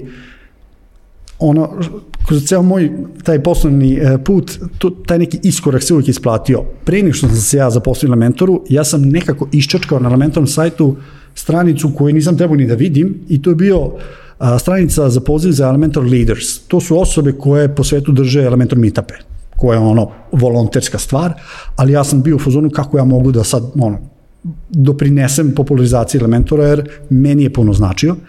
I ja se prijavim i kao, kako si ti uopšte našao? Ali ajde, to je nešto što smo planili da objavimo, ali kad si već tu, ajde. I onda sam se ja priključio tom Leaders programu gde sam organizovao Elementor meetupe i već onako jednom nogom ušao, što nisam uopšte znao da je to mogućnost da ja radim, moram se preseliš za Izrael, je bilo u mojoj glavi da bi radio za Elementor. Ali eto, sve se to nekako poklopilo da danas, mislim, ja kažem, u Izraelu ti je radiš godinu, 2 dana negde i ideš dalje, jer tamo ima toliko IT firmi. Mislim, meni je smiješno kada ja pričam sa kolegama, zato što njihovi roditelji su svi moj tata ima startup, moja mama radi marketing, to je tamo nekako prirodna stvar, a na primjer, neko radi u marketingu, njemu je okej, on radi za neku firmu marketing, ali meni, ja sam i dalje nahajpovan što ja radim za Elementor, znaš. Tako da, eto, to je svaki put kad sam napravio taj iskorak, na kraju se isplatilo. Sjajno. Bili ste sjajni u ovom, ajde da kažem, nisam glupo kažem uvodnom, pričamo sat vremena, ali ovo je, da kažem, glavni razlog zašto sam pozvao vas dvojicu danas da pričamo, jer bili ste, u ovom delu ste bili fenomenalni. Kao iznenađenje, još 3 sata. A ne. To možda kod nekih drugih domaćina podcasta, kod mene ne. Mislim da smo dali onako jednu pravu sliku kojim putevima sve može da vam ide karijera i da kažem, kako treba razmišljati, ali volao bih samo da mi pomognete, ne meni, nego prosto toj nekoj publici koja nas bude gledala. Možda će gledati neko ko donosi određene odluke koje mogu uticati na sve ovo što se tiče razvoja IT industrije, ali ne samo IT industrije, nego prosto kompletnog ambijenta koji može da utiče da mladi se više odlučuju da ovde ostanu, da odavde grade karijere. I sad kažem, imao sam i u prvoj specijal epizodi par nekih tih pitanja, volao bih da ih prođem i sa vama, jer opet kažem, vi gledate sve to iz nekih drugačijih uglova, svi smo mi različiti i možda, eto, ta neka 4 ugla, vas četvorica mojih sagovornika i neki moj mali doprinos, da pokušamo da napravimo taj neki početak, a mislim da nam je, da kažem, svima potrebno taj neki reset koji nam je verovatno korona donela, da promenimo celu tu paradigmu, kako se razmišlja, šta može da se radi i na koji način. Sad, želeo bi da mi kažete, sad mi smo, upoznali smo se, kažem, ti ja se znamo verovatno neki 9 godina, Miroslava nešto manje, ali ste na različite načine bili deo IT scene Zrenjanina, učestvovali ste od edukacije, imali ste dodira sa mladim, učestvovali u njihovoj edukaciji. Jel možete da poredite, kako je to ti neki početci, ti verujem da sigurno možeš, nešto si već rekao, i danas, ajde, ako možemo nekako, kad kažem danas da ignorišemo taj deo sa pandemijom, da li se nešto promenilo, šta na bolje, a šta na gore? Pa u suštini, nije, mislim, uopšte popularno možda reći, ali ja mislim da je pandemija pogurala IT, internet 3 do 5 godina unapred, zato što remote posao je postao ok stvar, iako je, bilo je u IT firmama kao možeš 1 ili 2 dana nedeljno da kao radiš od kuće. Sada je kao možeš 1 ili 2 dana nedeljno da dođeš u kancelariju ili mesečno ili uopšte ne moraš. I videli smo svi da se svet neće raspasti ako ljudi budu radili od kuće. Tako da isto, na primjer, i neki alati ili svest biznisa da ako nema, na primjer, prisustvo na internetu, koliko to može da šteti njegovom poslovanju. Tako da u tom nekom smislu treba za svaku situaciju pogledati šta možemo da izvučemo kao neki pozitivni aspekt i da iskoristimo to kao situaciju. A što se tiče šta je pre bilo, šta je sada, mislim, jako je baš što kažeš ti, baš se kao penzioner osjećam kada krenem kada se ostanem i pogledam kako je bilo. Sva ostala pitanja su vezane za budućnost, tako da Miroslave ne brini. Gledaj, iako to nije bilo davno, ja sam prvu godinu fakulteta proveo tako što ja nisam imao internet, nego odem u Studentsku uniju na fakultetu i onda Varagiće blog skidam CTLS web stranice, razumeš, skidam i onda kući otvorim i onda čitam tekstove, razumeš. Tako da to je bio moj, iako je sad moja veš mašina ima, ja mislim, internet, ja u tom trenutku nisam imao, jer je to bilo toliko tako je bilo u tom trenutku. Sad, mislim da je isto bitno da budemo svesni da neke stvari ne treba budemo zdravo za gotovo. Ja sam, na primjer, gledao Startit, kad su bila sva ta predavanja, kad smo dovodili sve te ljude, mislim da ljudi nisu svesni, a to je pandemija pokazala, da ako je ovako sada, ne mora da znači da će sutra biti i da nećeš imati te prilike koje imaš danas i treba znanje se krade i treba maksimalno da to iskorišćavaš svaku tu priliku koja ti se ukazuje. Tako da, ne znam, ja sam jako kritičan kad je IT u pitanju, zato što ja razumem da neko ko je advokat ili neko ko je doktor, ti da bi došao do nekog znanja, zaposlenja, moraš da imaš to znanje, moraš da prođeš kroz taj sistem i ne možeš ti da, izvini komšija, te tužio neko, ja bi da te branim, pa čisto da se vežbam, jer možda napraviš neku glupost, pa eto ja ću te braniti. Ali, na primjer, za website ti jako lako možeš, ili za program, software, dizajn, jako lako možeš da dođeš do nekog iskustva, čak i do znanja. I ono što smatram da je mladima najveći problem nije ni to, nego ne znaju čime bi se bavili. I mislim da i dalje vlada to kao, ako ja sad uzem da se bavim ovim, ja ću kao moji roditelji da radim 30 godina, da dobijem sat i da idem u penziju. Znaš, i onda se kao da se boje da krenu, samo da krenu. Tako da, i mislim da je fakultet u tom nekom smislu više kao neki švedski sto meni bio, da ja probam od svega pomalo, od dizajna, baze podataka, programiranja, čega god, i da vidim otprilike da degustiram i onda da se odlučim i da se zaista usmerim, jer toliko ima stvari, IT je toliko širok pojam da je jako teško sad napraviti specijalce u nečemu, na zvaničnim tim nekim putem, ali u kombinaciji sa neformalnim obrazovanjem mislim da zaista lako može da se dođe do toga. Tako da, gledajte da iskoristite svaku priliku koju možete. To je to, mislim ima puno sad, znanje je mnogo dostupnije i ljudi su mnogo dostupniji i ja mislim da sada kad bi trebao da nađeš Miroslava, mogu bi da ga izgooglaš mnogo lakše nego nego pre što si morao da juriš neke fizičke konekcije. Tako da, eto. To je to. Ajde, posjećemo se sa sledećim pitanjima malo konkretno baviti Zrenjaninom, ali ajde samo da čujemo i Miroslava, tvoje mišljenje. Seda brada. Ja sam malo pre rekao da neću gledam u prošlost, pa neću. Evo, ukratko, pre 10-20 godina bilo je sporadičnih investicija, danas isto. ali hajde da u narednih 10 hajde da napravimo neki sistematski pristup. Hajde da to napravimo edukaciju, napravimo ambijent, ali da počnemo sutra. Jer, mislim, IT se ubrzava. IT se sve brže i brže. Pogledaj, telefon pre 20 godina bio crno-beli. Pre 10 godina kad se radio u Microsoftu, mi nismo mogli da pričamo video call sa Redmondom. I to Microsoft. Znači, nije problem financija, problem je što ne može, to ne radi. Danas ja s telefonom mogu pričam s kim god video poziv. Znači, to sve ubrzava i nemamo vremena. Ako hoćemo da u narednih 10 godina, da za 10 godina imamo veliku razliku, moramo počnemo sad. To je danas je subota, evo u ponedeljak. Danas je subota, evo u ponedeljak. To je ono kao. Ali ajde, taman, znači sve ovo sada što si rekao, taman je dobar uvod za moje sledeće pitanje. Mnogo mi se sviđa što si, da kažem, vrlo koncizan i konkretan, pa bilo bi super ako bih mogao opet na osnovu svog iskustva koje imaš, pre svega u radu sa mladima ovde u Zrenjaninu, a i opet, da kažem, možda to neko šire iskustvo života, kompletnog društvenog ambijenta u Zrenjaninu. Kako bi po tebi izgledala lista prioritetnih zadataka, šta bismo trebali da uradimo da prosto ceo ambijent za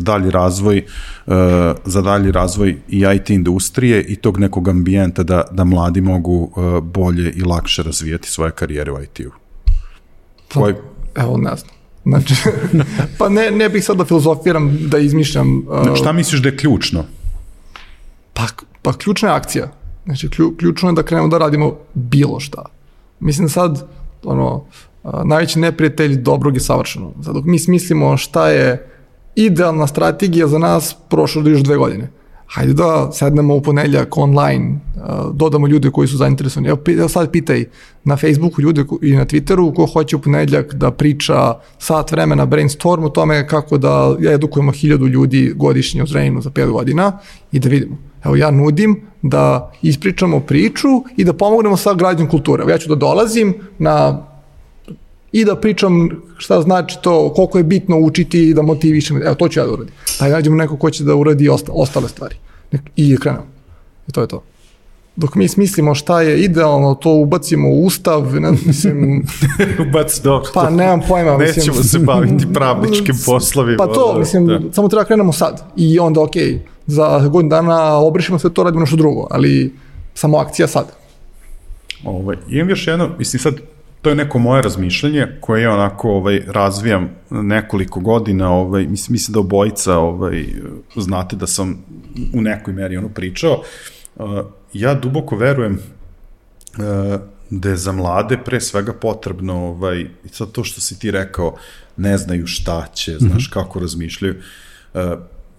Kada je Zrenjanin u pitanju, ja mislim da se mora dosta raditi na tome da se, da kažem, celokupni društveni ambijent malo promeni u kontekstu toga da se ponudi više sadržaja, da sad, da kažemo, ok, u domenu obrazovanja, edukacije postoje stvari koje su vrlo konkretne, koje se mogu uraditi, o tome smo pričali i u prethodnom specijalu, ali me samo interesuje da li se slažete u kojoj meri prosto da, mislim da se sa mladima treba baviti, da kažemo, tih nekih najmlađih dana. Ajde, mi stvarno imamo sreću, pa Zrenjanin i dalje važi za grad sporta i to je dosta, da kažemo, prisutno, ali ja stvarno verujem da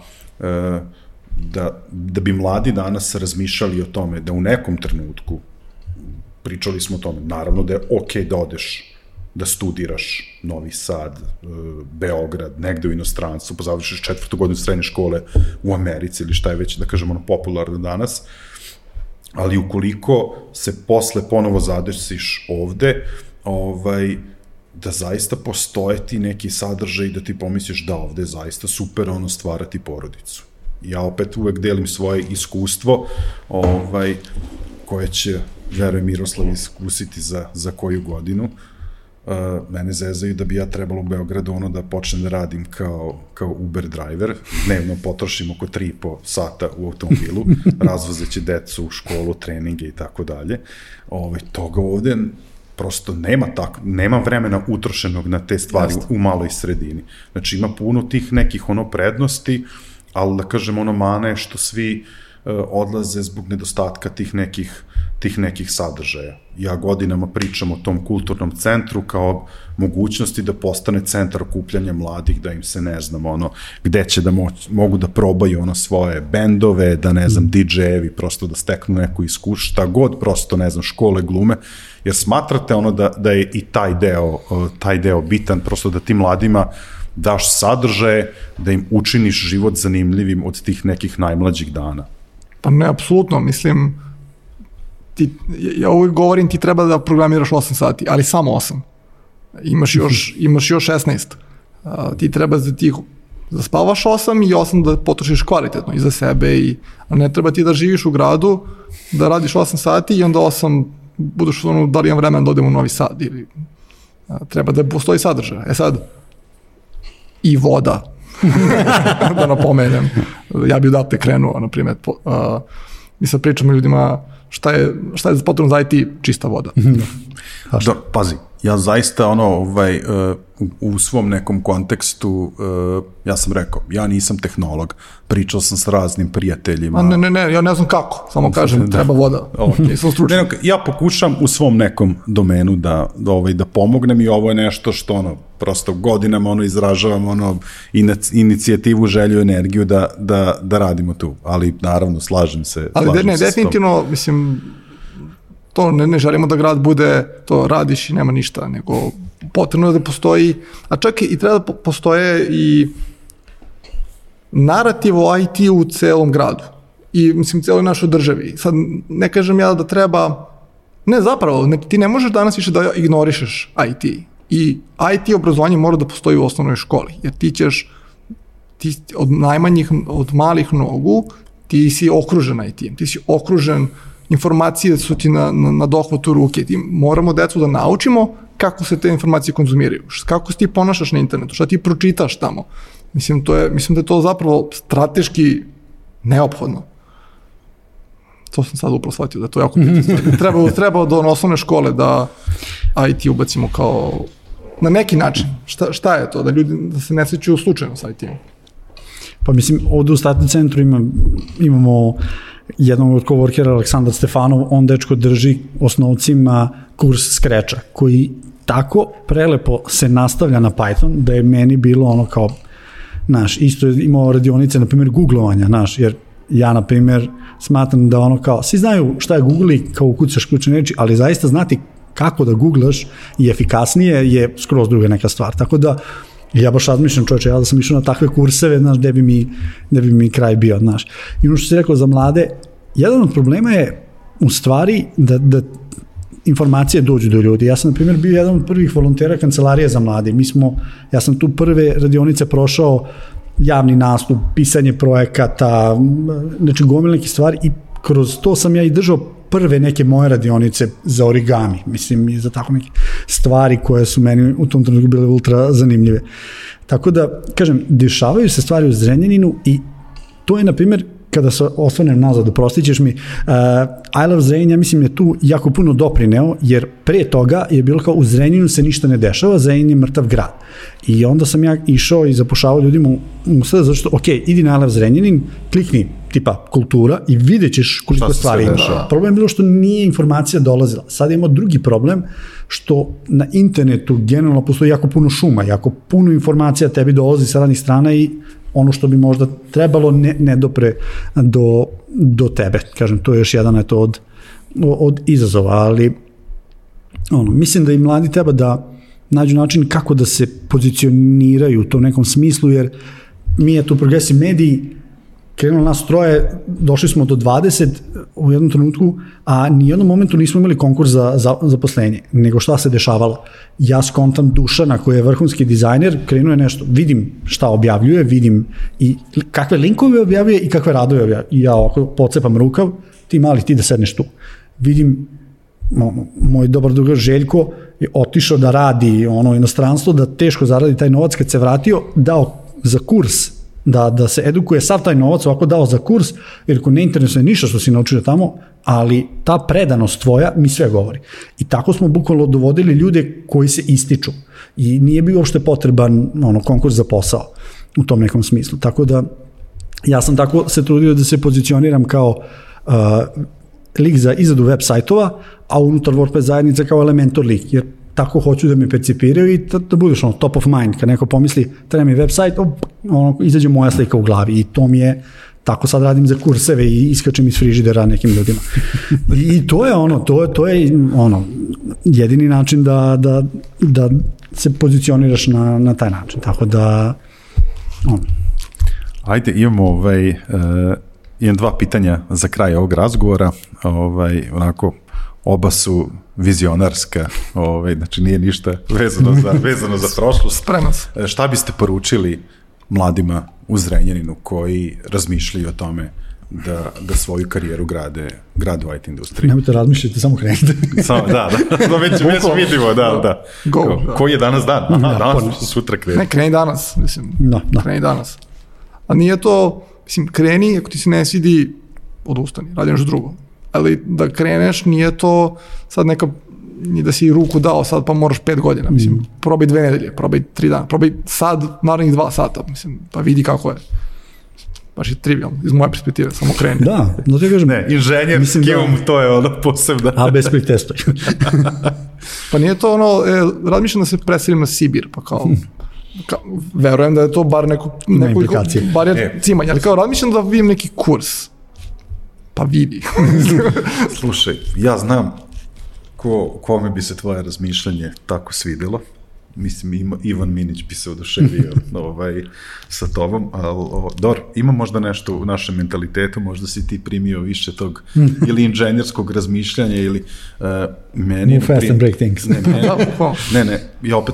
Ja se apsolutno slažem sa tom, samo nekad postoji ta barijera, meni je na primjer trebalo 4 meseca da prelomim, da uđem, da radim podcast. Jer jako mi je bilo teško kao da li je to prava stvar, da li ću ja neku vrednosti da stvaram, osim toga što ću ja, ne znam, biti vidljiv i pričati s nekim ljudima, da li će to ljudima da...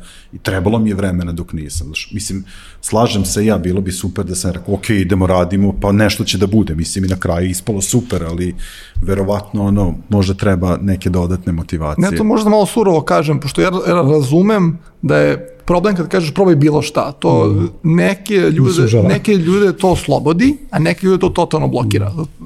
Jednostavno drugačiji smo ljudi. Nekom bilo šta je previše izbora i ne znam ni jedan izbor. Ako imate problem sa ne znam šta, nađite, kontaktirajte mene, ja ću da vam izaberem jedan kurs od sat vremena i probajte. I probaj prvi. Ali nakon što dobiješ šta je prvi, kod tebe je samo poslovno dalje. Ili pitajte bilo ko je u IT-u, svako će da preporuči jedan kurs. Probajte to. Ja sam dugo razmišljao, opet inženjerski, zato što susrećem se sa puno ljudi, kao ja ne znam čime bi se bavio, znaš. I sad, da li ja mogu da napravim algoritamski, onako, levo-desno, da na kraju upadneš u neku, kao, ti bi treba budeš copywriter, znaš. I shvatio sam da to baš ne funkcioniše tako da moraš da probaš šta god da razmišljaš, ali otprilike možeš da, ja sećam Zlaja, on je bio jedan od asistenata na fakultetu i onda dođu studenti kad bude, nije job fair, nego za fakultete bude kao sajam i onda priđu mu potencijalni studenti i onda kao, ja ne znam da li da idem programiranje ili dizajn, kao ček.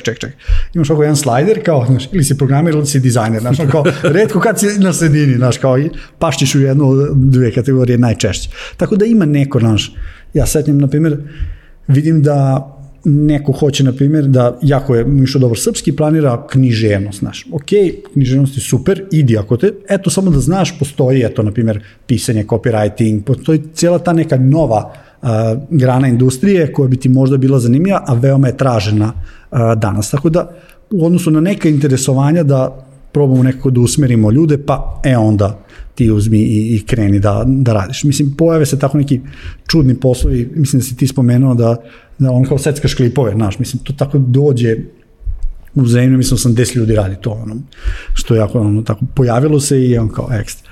Tako da treba pružiti taj neki švedski sto. Ti si malo pre rekao analogiju zanimljivu za lekara, kako izgleda, znaš, baš je zanimljivo, ti ne možeš ti probaš da budeš lekar. To je baš, mislim, možda možeš, šta ti je komšija, kao, boli me grlo, beli luk. Ko je malo beli luk, kao, znaš, i rakica ujutru. Eto, možda probaš, pa ti se svidi kako si pomogu nekom, možda možeš, ali ti, ne znam, možda neke stvari je teže probati, da budeš advokat malo. Apsolutno. Ali ovo je jako lako probati. Ovo je jako lako da dobiješ mali neki utisak šta tu ima. I totalno je okej da shvatiš da ti se ne sviđa. To je sasvim smisleno. Što kažeš, nije IT programiranje. IT će uskoro da bude sve. Koji god biznis da radiš, ne možeš da ignorišeš IT. Ne možeš ti, mislim, slaćeš, na kraju ćeš fakturu slati digitalno. Mislim, uskoro će to svi da rade. Ne biće ljudima, već danas, ko danas koristi faks. Znači ti pošaljem faks, ne znam kako bi ti poslao. Ne znam čak ni kako se šalje.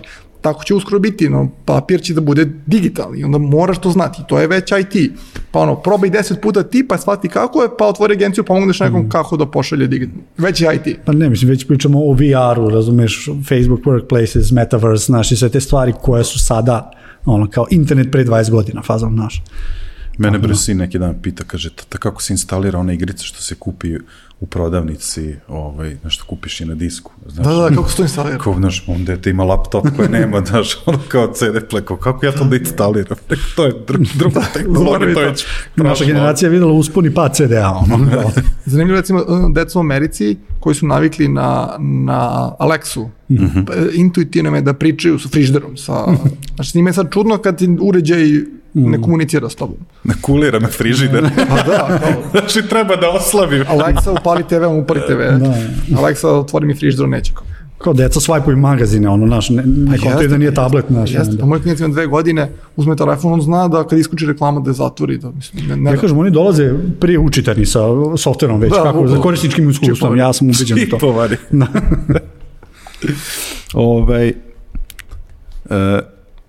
Vizionarsko pitanje za sam kraj, kakva je budućnost zrenja na IT mapi Srbije? Kakva može da bude? Pa ljudi koji čekamo smo mi. Pa ne, mislim, nema ograničenja, mislim, ja sam rekao, IT se ubrzava, tipa, prošle godine nije, ja znam da postoje NFT prošle godine, nebitno, sad to 100 biliona market, mislim, nerealno, tipa, kriptovalute pre 10 godina nisu postoje, sad su $2 trillion market, znači, nove... Ako kasnimo 10 godina, kao što i obično, to će biti problem. Ako kasnimo 10 godina, mi propuštamo nenormalan rast. I sad tipa da se desi da mi u Zrenjaninu odjednom za 10 godina pravimo nekoliko milijardi dolara revenue-a u IT-u, ne bi bilo, nije nemoguće, uopšte nije nemoguće. Tako da, pojavit će se market od nekoliko milijardi dolara koji ne postoji danas, pojavit će se za 2 meseca. Mislim da je nemoguće i da ne trebamo da predviđamo budućnost, samo treba da sagledamo šta je sada i da reagujemo prikladno tome. I to je sve. Mislim da ako pričam o nekom zaposlenju, ja već godinama pričam kako će, na primjer, 3D modelovanje jako da eksponencijalno poraste zbog VR-a, zbog AR-a, zbog Metaversa, zbog čega god. Mislim, taj NFT je i dan danas meni. Kriptovalute razumem, ali s druge strane isto NFT, kao, na primjer, zašto Mona Lisa vredi toliko, to je kao ekvivalent meni i tome, znaš, ja ne bi dao te pare za to, ali postoji jako puno ljudi koji bi. I treba to vidjeti kako iskoristiti. Tako da treba samo da sagledamo šta je sada i da tome da se reagujemo, ne da kasnimo opet da gledamo šta je bilo pre 10 godina. Jer, oprostit ćeš mi, pre 10 godina ja sam morao pola sastanka da provedem, da objasnim ljudima šta je sajt uopšte i onda da pregovaramo o tome da im prodam. Znaš, danas znaju ljudi tačno zbog čega, klijenti znaju zbog čega im treba sajt. Znaš, tako da, Ja sam znao da će razgovor sa vama dvojicu onako da bude poseban i zanimljiv, ali specijalan. Ali zaista sam uživao, zaista ste bili fenomenalni i jedan od retkih razgovora za koje prosto nisam morao nešto posebno da se pripremam, jer M je ova tema nešto u čemu sam dugo u tome, a i vas dvojica ste prilično inspirativni i toliko toga imate ovako, ispričate i iz vašeg ličnog i profesionalnog razvoja, tako da baš bilo zadovoljstvo voditi ovaj razgovor s vama. Nadam se da ste i vi uživali. Hvala tebi za sve što radiš za Zrenjaninski IT. Ti si definitivno jedan od likova koji je najviše stvari pogurao u ovom gradu za IT. Eto, hvala ti ime Zrenjanina na tome. Nemoj, molim se, sad će da krene da mi igra oko, znači nećemo. Hvala ti, Milane. Za sam kraj, nadam se da ste uživali u ovoj specijal epizodi o zrenjaninskoj IT sceni sa Miroslavom Grbićem iz Microsoft Development Centra u Beogradu, osnivačem Dev Centra u Zrenjaninu, i sa Milanom Milićem i osnivačem Level Up kursa i momka koji radi u Elementoru upravo ovde iz Zrenjanina. Nadam se da smo vam približili mogućnosti kako vaša karijera može da se razvija u IT industriji. Siguran sam da smo vas malo motivisali i pogurali kako da već koliko sutra možete da promenite neke stvari ili koliko već sutra možemo zajedno da menjamo stvari u našem gradu. Pored Milana i Miroslava, ja sam danas izuzetno zahvalan našim domaćinima iz Starti centra u Zrenjaninu koji su nam ustupili svoj prostor da snimimo ovu epizodu, i naravno dugujemo veliku zahvalnost gradu Zrenjaninu koji je pokrovitelj snimanja ovih IT specijala. Za sam kraj ja ću da vas podsjetim da se pretplatite na naš YouTube kanal, kliknete zvonce kako biste dobili notifikaciju kada izađe svaka nova epizoda. I naravno da vas podsjetim da pored YouTube-a Digitalk podcast možete pratiti i na svim audio platformama. Do naredne epizode, redovne ili nekog novog specijala, ja vas pozdravljam. Ćao!